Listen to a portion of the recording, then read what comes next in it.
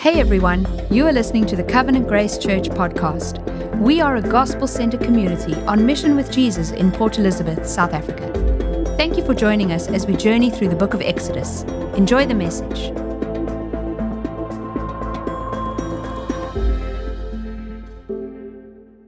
Alrighty, so we've got to Exodus chapter 25, and in some ways this could be called the 11th commandment, because Moses is drawn up one more time onto the mountain, Mount Sinai, which we know now is the mountain of God. And some scholars have actually calculated how many times Moses went up and down, and they say that there were 7 times that he went both up and down. Now, I don't know if you've been up and down a mountain maybe even once, but I reckon that this was probably the original CrossFit box on Mount Sinai, because Moses must have been super fit at this moment. Hey, Billy? All right.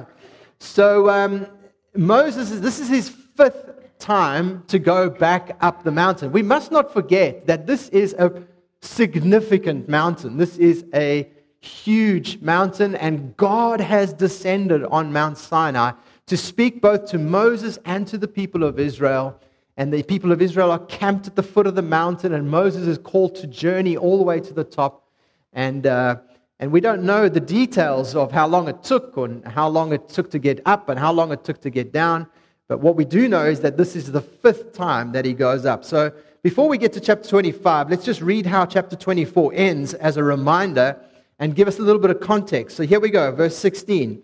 The glory of the Lord dwelt on Mount Sinai. Let's not pass over that statement too fast. The glory of the Lord dwelt on Mount Sinai. It's no wonder there is lightning and smoke and cloud and thunder. And the cloud, it goes on, and the cloud covered it 6 days. And on the 7th day, I hope you're hearing some creation echoes. On the 7th day, he called Moses out of the midst of the cloud.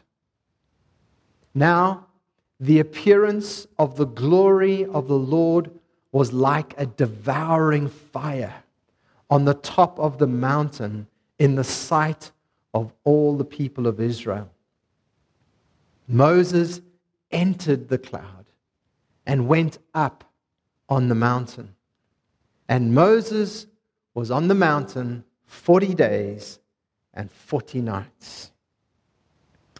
You really get a sense that heaven has come to earth. God's glory has descended on Mount Sinai. The glory cloud is covering Sinai. The mountain itself has been transformed into a type of temple. There have been 3 parts to it. There's the lower footing where the Israelites dwell. Then there's the kind of central part, the middle part, where only the elders could go with Moses, and only Moses could go into the Holy of Holy Places. But now Moses is there for 40 days. And we're going to be looking this morning at what was Moses doing up on the mountain. And then next Sunday, we're going to ask, well, what were the people of Israel doing while Moses was up on the mountain? I think you know a little bit about what they were doing, but we'll get there in chapter 32. But today really is all about what was Moses doing there for 40 days and for 40 nights.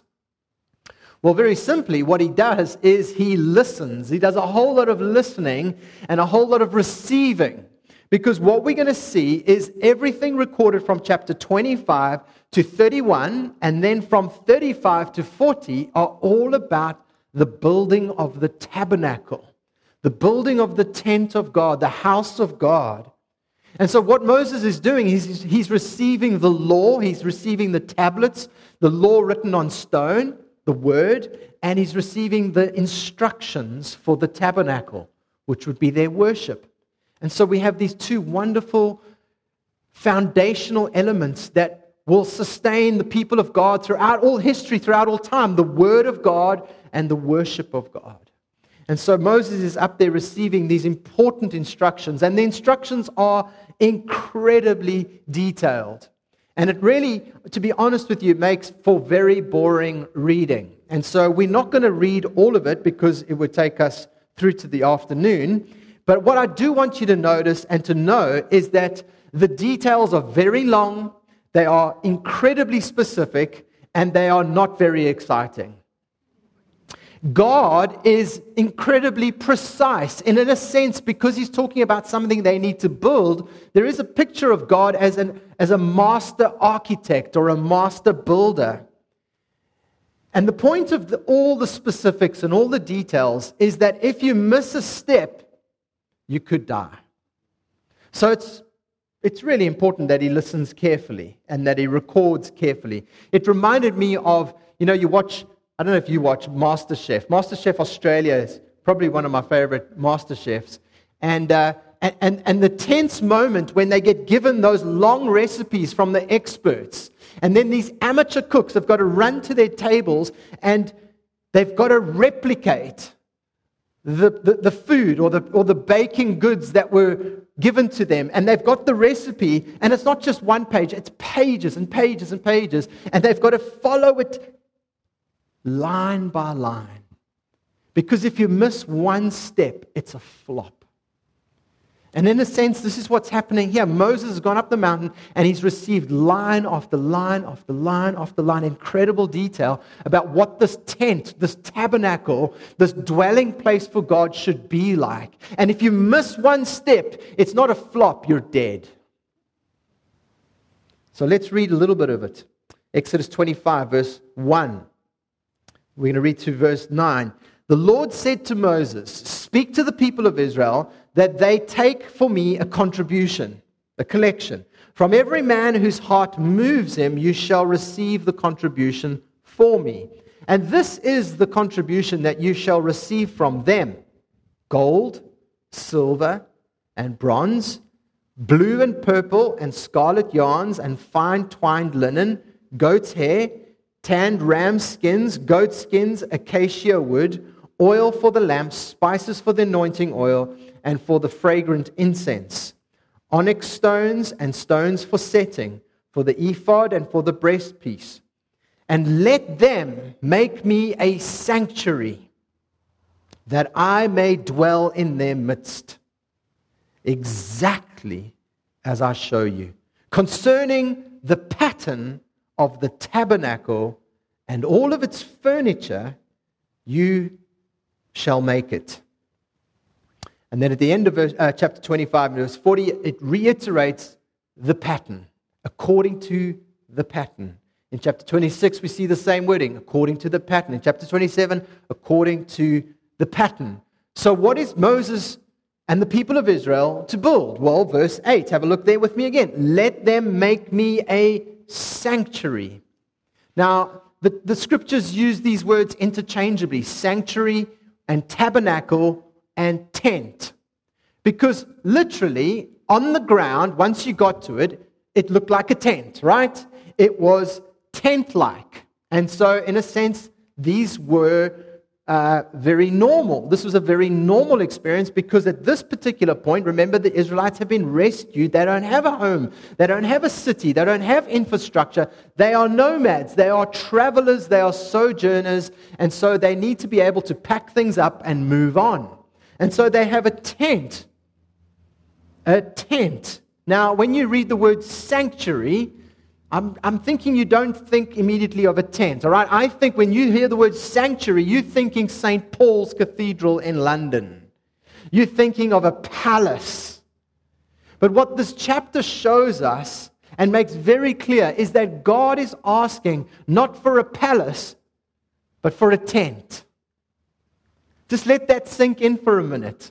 The God of Sinai, the God of the universe, the Almighty God, is not asking Israel to build him a castle or a St. Paul's Cathedral, but a tent. A tent, really? Imagine Moses, all the glory, all the splendor, all the sights and sounds. He's like, okay, I'm going to build something. I'm going to build a sanctuary. Okay, give me the details. What? A tent.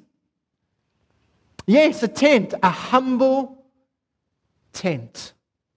Yet, on the other hand, so that's the one part of it. It's a tent. Yet, on the other hand, this is going to be the most spectacular tent you've ever seen.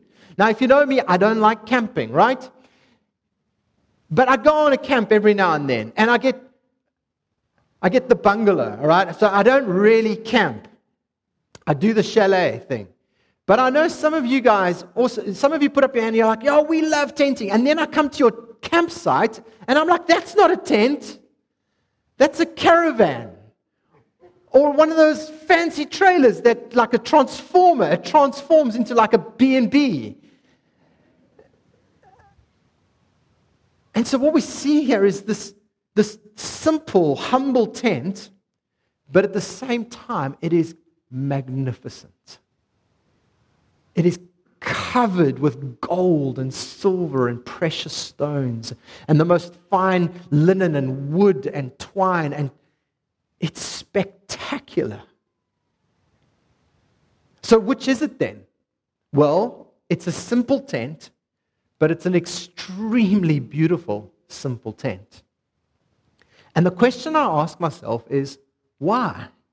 Why the simplicity, yet the beauty?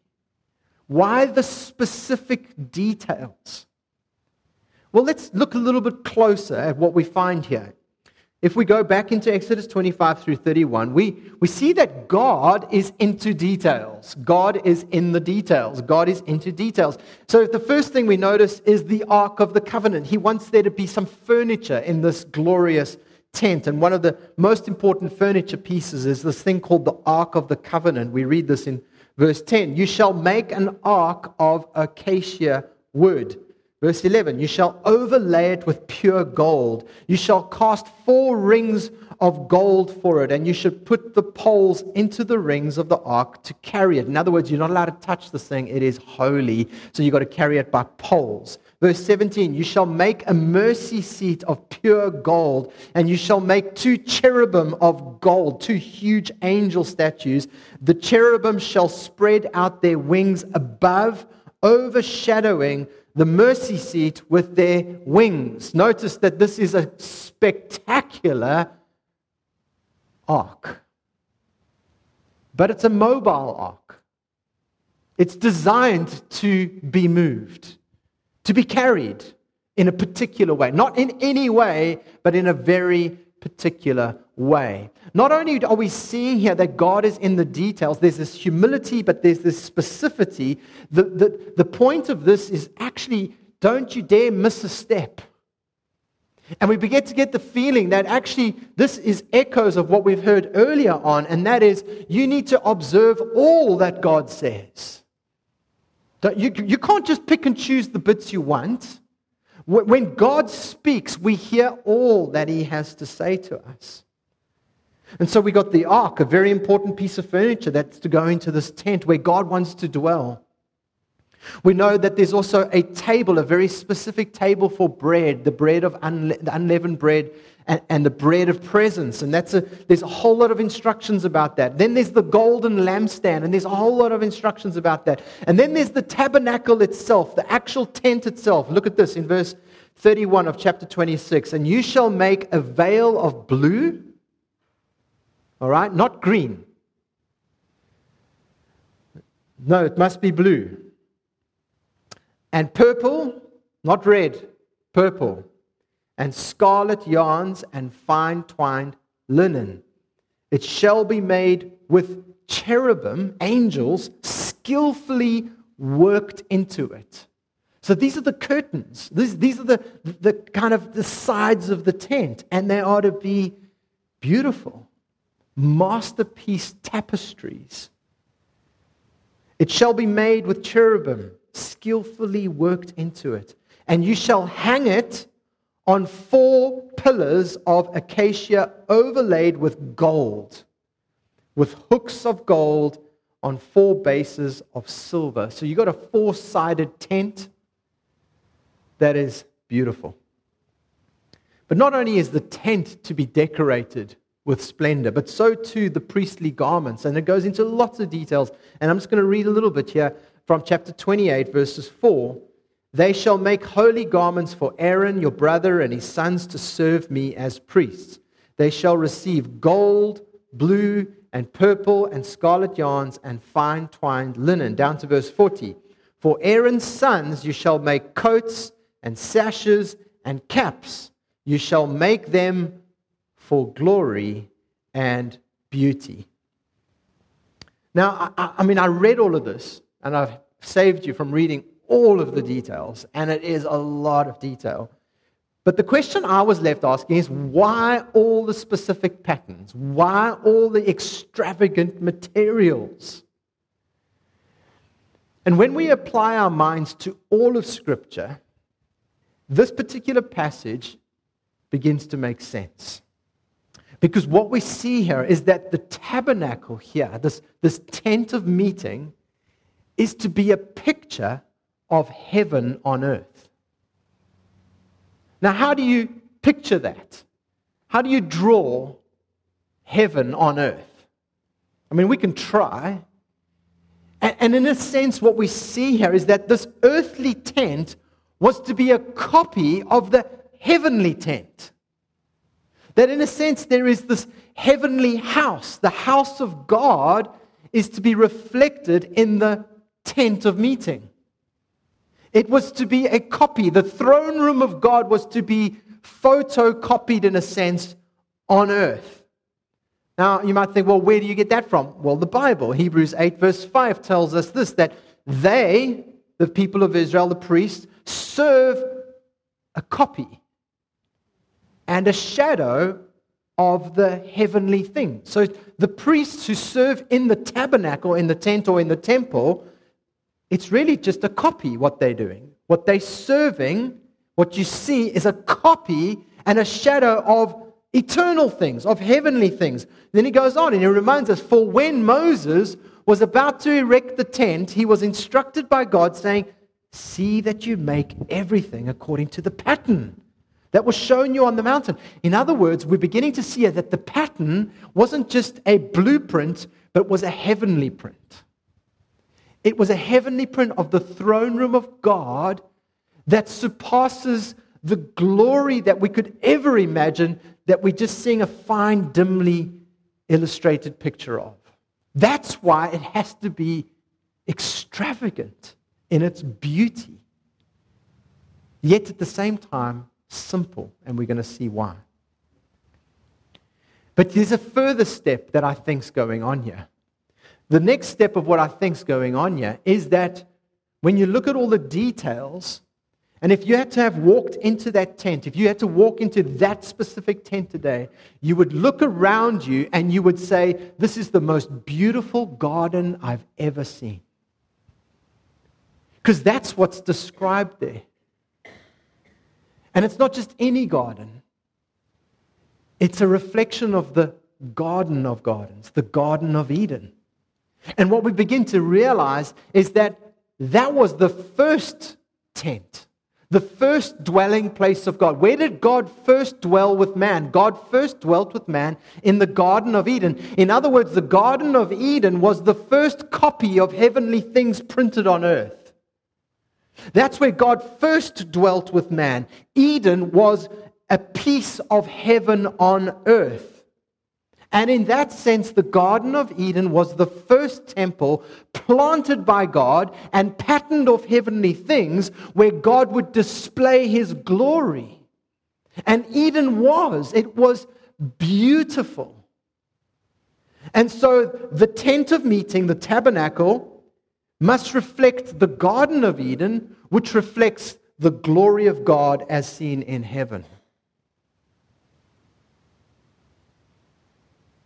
It was in Eden, like in the tent of meeting, where God's presence would dwell and God's glory would be seen. Now, here's what I want to do. I want to just walk us quickly through 5 stages of redemptive history where we see this motive, this theme of the temple unfold. And I want you to hang in with me, all right? I want you to hang in with me as we get to the end, because there at the end, it will all make sense. So it all begins in the garden, in the Eden temple. God in the garden. In Genesis 2, have a look here quickly. And the Lord God planted a garden. It wasn't that it was part of creation. This was after creation. God planted a garden. He created the space, obviously, but this was a unique space. This was to the east of the garden. There was a unique space in the east that God had planted. I mean, sometimes we get landscapers in. We don't. But some people do. And you go and visit, or you watch, again, those house programs that I was telling you about a couple of weeks ago. You watch those house shows, and you're like, whoa, look at that garden. Now imagine getting God to plant your garden. Imagine what that's going to look like. God planted a garden in Eden in the east, and there he put this man that he formed. And out of the ground, the Lord God made to spring up every tree that is pleasant to the sight and good for food. The tree of life was in the midst of the garden, and the tree of the knowledge of good and evil. A river flowed out of Eden to water the garden, and there it divided and became 4 rivers. Verse 12, and the gold of that land is good. Bdellium and onyx stones are there. Notice the materials. Do you see the parallel with the tent of meeting, the gold and the onyx stones? And it goes on, and he says in verse 15, and the Lord God took the man and put him in the Garden of Eden to work it and keep it. That's a priestly function. And so Adam is functioning like a priest in the temple garden, in the temple of God, where God dwells. God has designed this spectacular garden where God will walk and talk with Adam and Eve, and where the glory of God will fill this garden, and Adam will serve as a temple priest to God and tend it. Now this point of Eden being a temple or a sanctuary is explicitly explained in Ezekiel chapter 28, where Ezekiel is prophesying against the prince of Tyre. And he uses Adam-like language to describe Eden. I just want to read it to you quickly, and then we'll move on. He says this concerning Adam, who is actually prophetically someone else. You were in Eden, he says, the garden of God. Every precious stone was your covering. Sardius, topaz, and diamond, and beryl, and onyx. Notice all these same materials. The materials of Eden are the materials you find in the tent or tabernacle. And crafted in gold were your settings and your engravings. This is in Eden. I placed you. You were on the holy mountain of God. Eden was a temple built on a mountain. In the midst of the stones of fire you walked. Verse 18, by the multitude of your iniquities. Now this is when Adam had sinned. In the unrighteousness of your trade, what did you do? You profaned your sanctuary.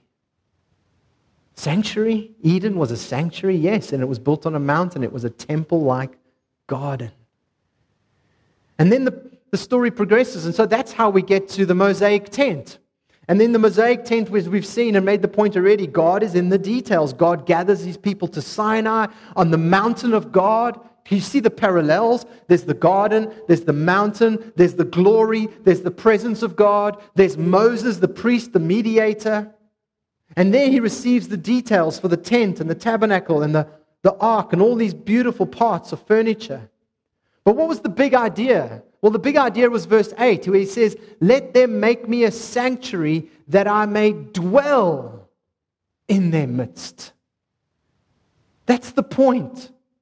God wants to dwell there. God wants to be with his people. The tent is to be a place of worship. And how can a holy God dwell with sinners? Well, the only way is that at the heart of the tent would be an altar where there would be sacrifices. And the sacrifices would mediate on behalf of the people and between the people and God. And so God could dwell. God could dwell in their midst if there was the tent of meeting, if there was a temple, if there was a dwelling place, then God could dwell. Notice that it's to be a mobile tent. In other words, God wants to travel with these people. And then the story develops further into our third stage. And we see that Israel, the people, have now been taken into the land of Canaan. Moses wandered in the wilderness for 40 years. Eventually, Joshua takes them into the land of Canaan, and even there they get to wander. And so this tent is moving around with them for hundreds of years, eventually to the point where Israel settles in the land of Jerusalem. And under King David, they experience a season of peace. And then one day David, and this is in 2 Samuel chapter 7, David looks around and he's sitting in his luxurious palace. King David is in his palace, and he looks out his window and he sees the tent. And he's like, there's a discrepancy here. Look at what I'm living in, and look at what God dwells in. Check my dwelling place and check God's dwelling place. And so David decides, let's build a proper palace. Let's build God a permanent home. And do you know what God says? God says no. God says no. God comes to Nathan the prophet, who serves on David, and he says, okay, we can make an arrangement, but no, David, you're not going to do it. Your son will do it. Solomon will build me a house, but actually he's going to build the house that I've wanted for you. Yes, your kingdom will reign forever. Your throne will go on forever, but I never really wanted a permanent house. Look at this. In 2 Samuel chapter 7, we read this. It says, this is God speaking. Thus says the Lord, would you build me a house to dwell in? ? I mean, how big is it going to be? I have not lived. Listen, this is God speaking. I have not lived in a house since the day I brought up the people of Israel from Egypt to this day. But I have been moving about in a tent for my dwelling. And God's like, hey, that's what I've asked for. That's what I asked for. That's what I designed. Verse 7, in all places where I have moved with all the people of Israel, did I speak a word with any of the judges of Israel, whom I commanded to shepherd my people Israel, saying, why have you not built me a house of cedar? In other words, this is not part of my instructions. And God is saying to David, no, you won't build me a house. I will build you a house. And only after David dies does David's son Solomon actually follow through. And Solomon does build a temple of brick and mortar. And the irony is they bring the mobile ark, and they put the mobile ark now in a permanent temple. And Solomon's temple was huge. It was big, it was bold, it was beautiful. And all of the details of the tent are now reflected in this concrete masterpiece. Wouldn't have been concrete, but you know what I mean. Stone. And the irony of it is at the dedication of the temple, the dedication after years of building this magnificent masterpiece. Listen to what Solomon says in 1 Kings 8 verse 27. He says this. It's almost like he's thinking to himself, but will God indeed dwell on the earth? ? Behold, heaven and the highest heaven cannot contain you. How much less this house that I have built? You get the sense that both God and Solomon knew that this temple was inadequate. At its best, it's merely a type, a copy. Because eventually the Israelites would fall back into their sinful ways. And then God would send the Assyrians and the Babylonians, and they would invade Jerusalem. And when they invade Jerusalem, they would destroy the temple. And the temple was destroyed. It was an abomination. They erected their false pagan gods in the temple of God. And then after the 70 years of exile, they would come back and they would rebuild a second temple, but it was never, ever really the same. And so the question we're left with here is, but God made a promise to David that he would build him a house. And now this house is destroyed. And the glory of God is no longer in the house. So has God's promise failed? And it's during this season where people are discouraged and they're not quite sure what God said He was going to build a house, but now this house is destroyed and we've tried to rebuild a second temple, but it's not, the glory of God has not come back. And so the prophets begin to speak, and the prophets say things like this. 2 examples. Isaiah 7 verse 14, therefore the Lord Himself will give you a sign. You need a sign of encouragement. He's speaking to the people of God. They're so discouraged at this point. The Lord Himself will give you a sign. Behold, the virgin shall conceive and bear a son, and shall call His name Emmanuel. What does that mean? God with us. God with us. Yes, that's what we want. We want another house. We want God to be with us. But what's this about a son? Yes, the offspring of David. And Amos, the prophet, would write into Amos 9 verse 11, in that day, he says, I will raise up the tent of David. Yes, that is what we want. We want the tent back. We want the house. We want God to dwell with us. The tent that is fallen, and there's there's a play on words here, because the tent of David is both his body as well as the building that represented David's era. The tent that is fallen, and repair its breaches and raise up its ruins and rebuild it. And all the people of Israel say, yes, Amos, that's what we want. And what happens? Well, it comes to pass. It does come to pass. The virgin conceives, and the virgin has a son, and the virgin calls his name Jesus, Emmanuel, God with us. The son of David, the true son of David, is born to Mary, and the son of David is raised up. Jesus, point number 4, is the temple. Jesus is the house that God is building. God among us. In John 1 verse 14, the gospel begins and it says, and the word became flesh and dwelt among us. That word dwelt is tabernacle. It's that word. It's God in the flesh tabernacled among us. And what? And we've seen His glory. Everything that the temple existed for was the word and worship and tabernacling and the glory of God. All of that is found in Jesus. In other words, God's word to David never failed. God's word took on flesh.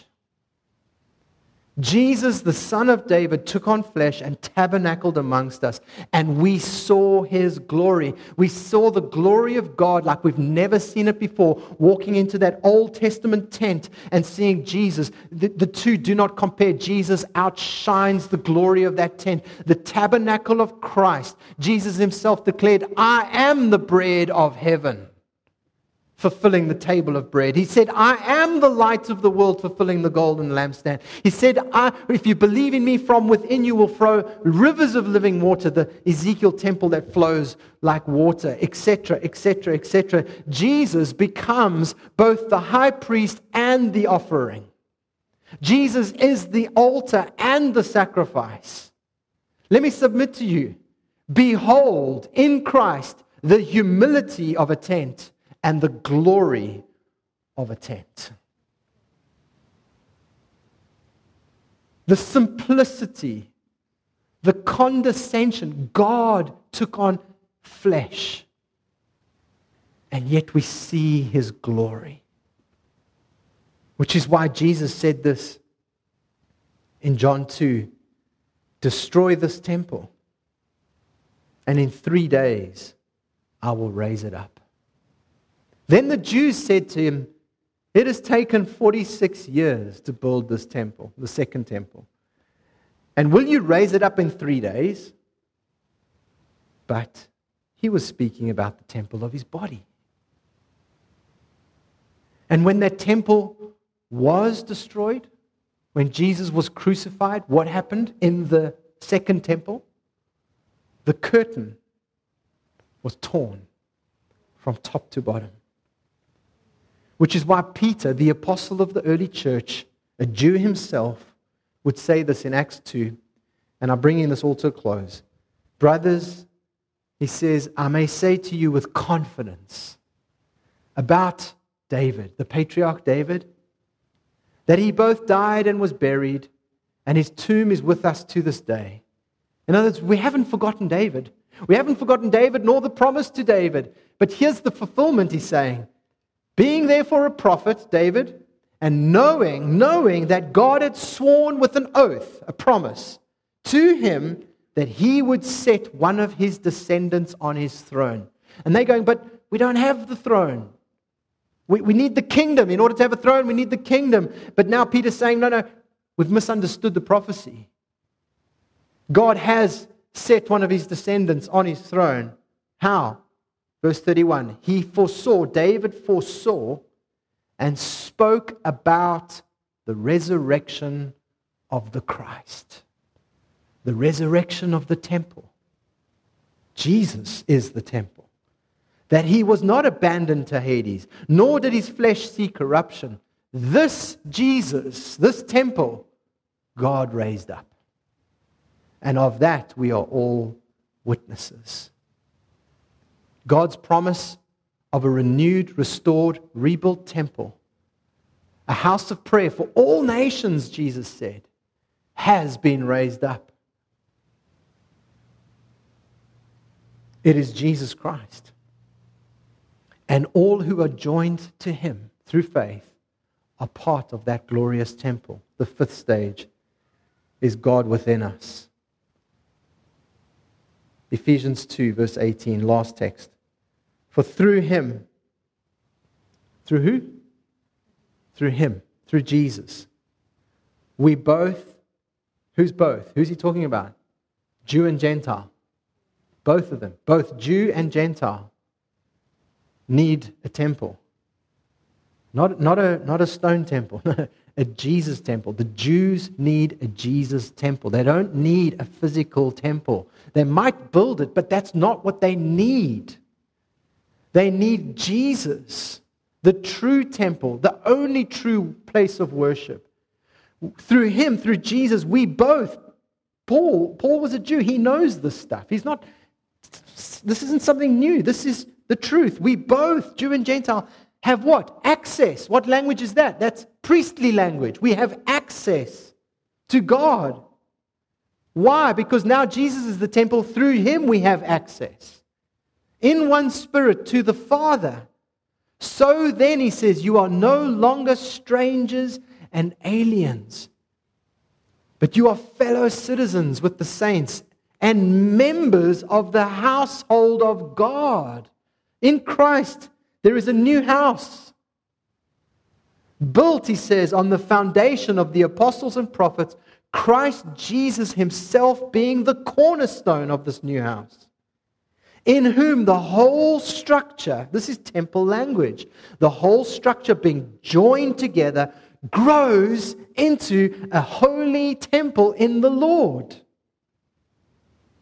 So Jesus and the church, Jesus the cornerstone, the church, the living stones, are being built together into a temple.